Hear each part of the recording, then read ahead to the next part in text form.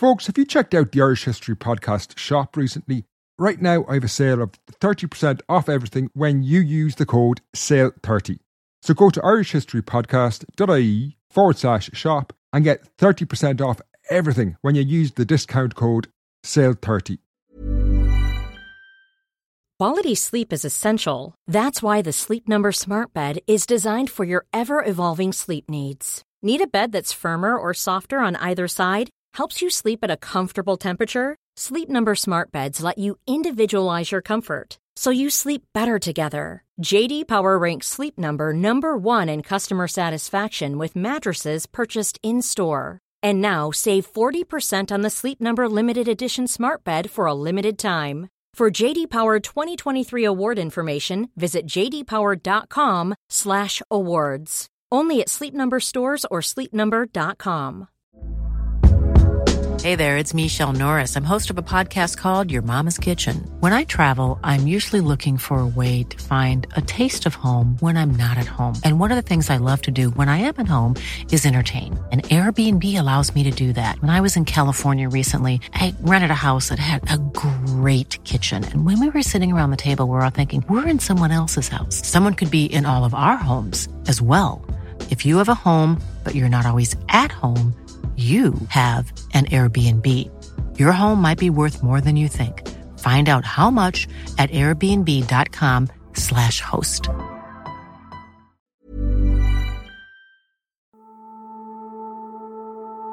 Now there's another grave over there, it's a brilliant one. It's a Kavanagh grave in memory of Rose, who was buried when she was 18. In 1800 she was 18. And her mother, Mary Kavanagh, died in America in 1864, aged 104 years. So it suggests that sometime in the 1830s, when she was over 70 years of age, she went to America. Hello and welcome to Stories from a Living Graveyard, a podcast series created by myself, Finn Dwyer, and Damien Shields, the host of the Forgotten Irish podcast. In this podcast, episode 6 of the series, we're travelling back to 19th century Wicklow to explore the impact of the Great Famine and the huge exodus from Ireland which accompanied it. We will look at the huge trauma this inflicted on the Prebin area and how it haunts the graveyard to this day. We'll also be examining the transatlantic legacy of emigration from around Prebin that scattered the relatives of those buried there far and wide across Canada and the United States. This podcast series has been produced in association with the Prebin Graveyard Committee and the Heritage Office of Wicklow County Council. Damien and I would like to thank the Heritage Council and Wicklow County Council for funding this podcast and their work to reveal the hidden heritage of Prebin Graveyard. Sound was by Jason Looney.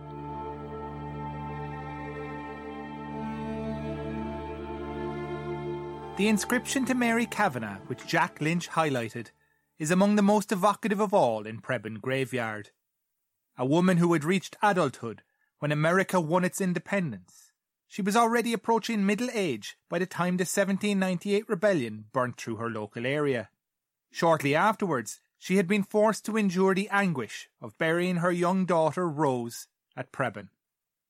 She would have watched as young local men departed to fight in Britain's war with Napoleon Bonaparte, and was still there to witness the same men's return as gnarled and grizzled veterans. As her old age approached, the hardships she had experienced and changes she had witnessed could have filled multiple lifetimes. But for her, one adventure still lay ahead, across the Atlantic, in America. When she died and was buried in the United States, someone in Prebin took the time to make sure she would be remembered in her Wicklow home, on the very grave of her daughter who had died all those decades before. Mary's story prompted Finn and I to wonder about other immigrants from the local area, what their stories might be, and where they had gone. To help us answer those questions, we turned to noted Wicklow historian Jim Rees, the author of Surplus People, From Wicklow to Canada. Jim takes up the tale.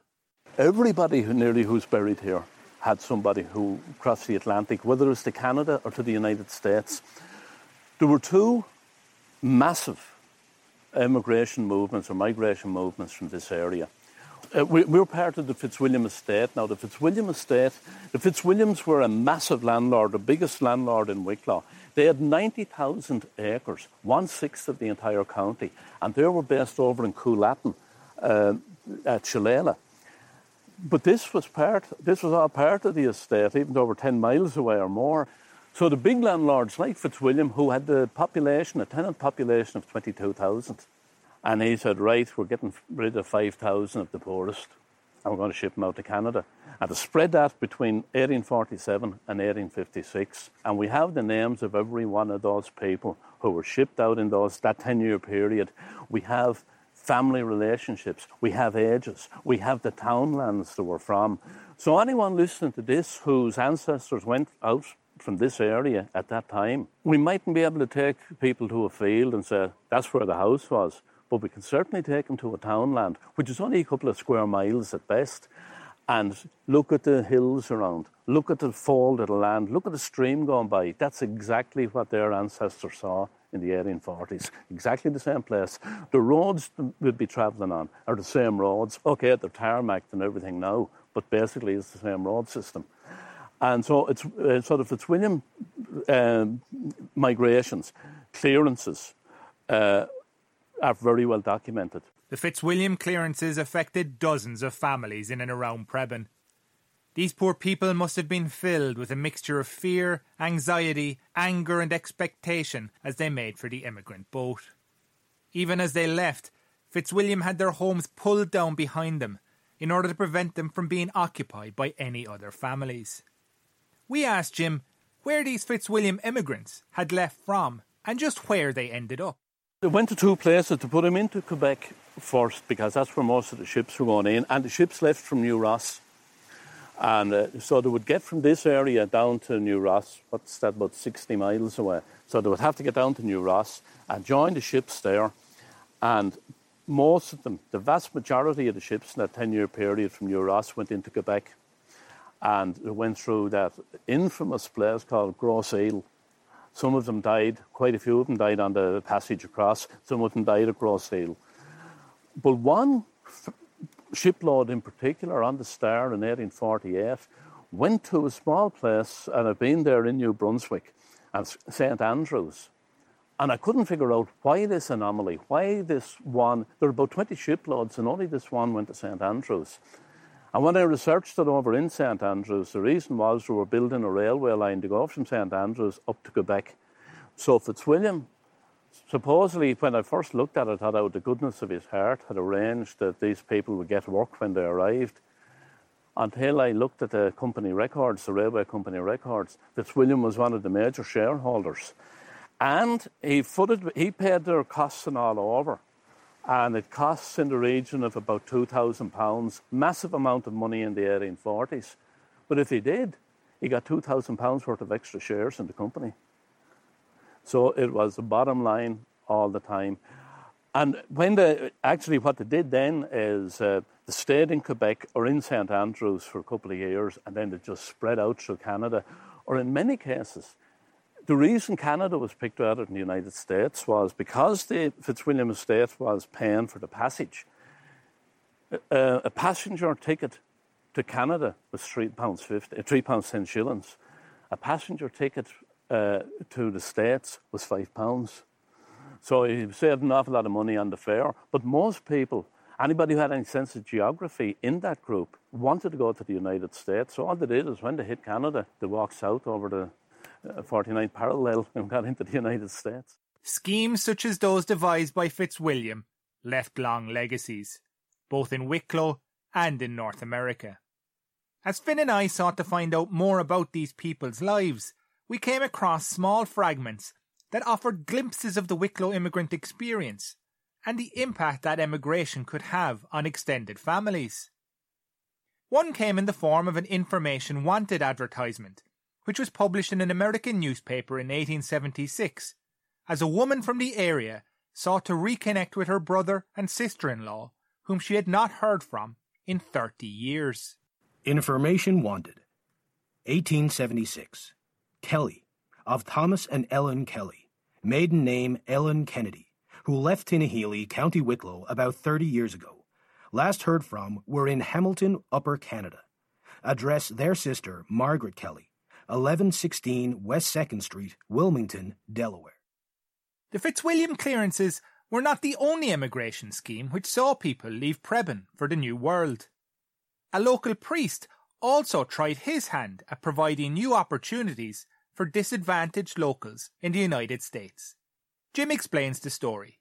At the same time in 1850, the local parish priest here over at Killavany, again about 1.5 miles from here, he organised 1,200 people from this area in 3 ships from Liverpool. He got them all over to Liverpool first, and they sailed from Liverpool to New Orleans, and because he wanted to get to the Mississippi Basin. And the reason for that was, everyone thinks, they went to Boston, or they went to New York, or they went to Savannah, but these went to New Orleans, because they were to travel up the Mississippi then until they got to Little Rock in Arkansas. And the reason they were going there was the new bishop in Arkansas, was a new diocese at Little Rock. And he wanted to get as many Irish Catholics into this new diocese as possible. So there was a whole thing. And don't forget, if you wanted to spread an international message 150 years ago, the best way to do it was through the Catholic Church. You could get a message from places like New York or Little Rock or anywhere else into the tiniest village and parish in Ireland, simply with the Catholic Church system going into everywhere. So these 1,200, they went on 3 ships from Liverpool, and we have the passenger list of those 3 ships as well. So they landed at New Orleans. Some of them had died on the voyage over again, but some of them had just so sick and tired of that terrible voyage. It was 6 weeks. They said, they got to New Orleans and said, we're not moving any further. We're staying here. And others carried on with Father Hoare up into Missouri and up into St. Louis. And some of them stayed there. Others headed out 150 miles west to the western state line of Missouri and Oklahoma to a place called Fort Smith. Others still went up to Iowa. And in northeastern Iowa, they set up a village there and they put up a church, which is still there, St. Patrick's Church. And they set that up in 1851. And the village that is built up around it is called Wexford. So it's Wexford, Iowa, and it was called Wexford after Father Hoare, who was originally from Our Lady's Island, down there just south of Wexford town. Right. And it was a fantastic story. But to go into the graveyard at Wexford, you might as well be in this graveyard. It is exactly the same. The topography is exactly the same. The trees, the rich fields, this could easily be northeastern Iowa and vice versa. But you go into the headstones, there are Kavanaghs, Doyles, Brennans, all the local names, and you can see the same names in these basically Irish graveyards. Father Hoare's scheme was another for which we found evidence in the Information Wanted section of the American newspapers. What follows was an advertisement placed in 1895 by Wicklow emigrant Thomas Furlong, as he sought news of his sister, whom he had not heard from in almost 35 years. Information wanted. 1895. Furlong. Information wanted of Mary Furlong, native of County Wicklow, Ireland, who came to New Orleans with Father Hare's colony in 1850, and was last heard from at the breaking out of the Civil War, was living at West 28th Street, New York City, was married to a man named Smith, and had one son, named P.T. Smith. Any information concerning her or her family will thankfully be received by her brother, Thomas Furlong, Engadine Post Office, Michigan. Although all this mass immigration must have brought a great sense of loss to the area around Prebin, it also helped to sustain it. And just because these people had forever left their Wicklow home, it did not mean that they didn't maintain connections with it, as Jim explains. One of the things that it doesn't get enough publicity, but it's very hard to quantify it, but we know it was massive. The economic benefit that Ireland got from immigrants sending money back, very, very hard to quantify because it was all done on a private basis and a family basis, but absolutely essential to it at the time. And it was called, a thing came in called chain migration. The eldest son went out for sake of argument, or in many cases the eldest sister, the eldest daughter. Ireland is unique in Europe in that the level of young single females who emigrated in the 19th century to America. Were even, I think Poland is the next after us, but we would have 3-4 times the amount. So female migration to America from Ireland was very high. But whoever went out first would send money back, and some of that money would be to help sustain life here. But some of it would be saved on one side for the next child to go out. And this was what they call chain migration. It has been estimated that immigrants remitted $260 million to Ireland from North America between 1848 and 1900. As Jim notes, some of this money was used to help those who had stayed behind to make ends meet. Some funded tickets so that more could seek a better life in the United States. Still more was used to fund headstones in local graveyards. The importance immigrants placed in marking graves is typified by this 1860s remark by Irish-American Patrick McConnell. I will have a headstone on my father's grave if I have to go hungry and bare-legged to do it. Back in Prebin, it is clear that 104-year-old Mary Kavanagh was one of those who had benefited from the close ties that bound Prebin to Wicklow's immigrant diaspora. It may even have been American money that paid for the headstone at her daughter's grave. But the sad reality is that for thousands of locals in and around Prebin over the centuries, their poverty denied them the opportunity to record their loved ones' names in stone. Instead, they had to seek other ways to memorialise their families, as Jim points out. What you will find here in most of these ancient graveyards, you will find a headstone. So there are people who had the money to do it. Because let's face it, if you haven't got money to put food on the table, you're not going to find money to put up a headstone. So you will find lots of stones. This is why it's very important when restoration work like this has been done, you don't get over enthusiastic and move any random stones out of the way, because that random stone could well be a poor person's marker. So you have to be very aware of that and very careful of it and respectful of it. The variance in types of headstones was something that the team became very aware of during the survey works. The care and attention they took allowed them to identify numerous forms of memorialisation at Prebin, as archaeologist Yvonne Whitty reveals. In terms of the headstones here, in a way you've got, I suppose, like a real example of you've got the people who could afford headstones, who could afford stone cutters of the time, and they have quite elaborately carved headstones. Then you've got people maybe who they wanted to remember the dead. They have a simple X marked on the stone, and then they've got other people the people who are poor in the times of the famine, and they just have simple grave marks where there's just a slate stone inserted into the ground. And we have 322 names recorded, but there's at least 3 times that amount in little grave markers that are left here, you know, in the unmarked graves. So, and you can see the amount of humps and bumps the whole way through to the graveyard. Like this site people have been buried here for a long, long time. And you can, as you can see by the topography, all the little mounds and humps and hollows. Like the tip of an iceberg, the named headstones at Prebin Graveyard represent only a tiny proportion of the people for whom this is a final resting place. We will never know how many of them were forced to bid a tearful farewell to friends and family as they bundled up possessions and set off for far distant lands. As with Mary Kavanagh, those Wicklow immigrants would find their own resting place thousands of miles away from the fields and glens they had once called home. But even from afar, they continued to have an influence over their childhood home and the graveyard of their ancestors. To conclude this episode, Mick Lott, who helped clear up Prebin Graveyard, sings us out with the emigration song Noreen Bawn. Originally about Donegal, Mick has altered the lyrics to include lines about Prebin.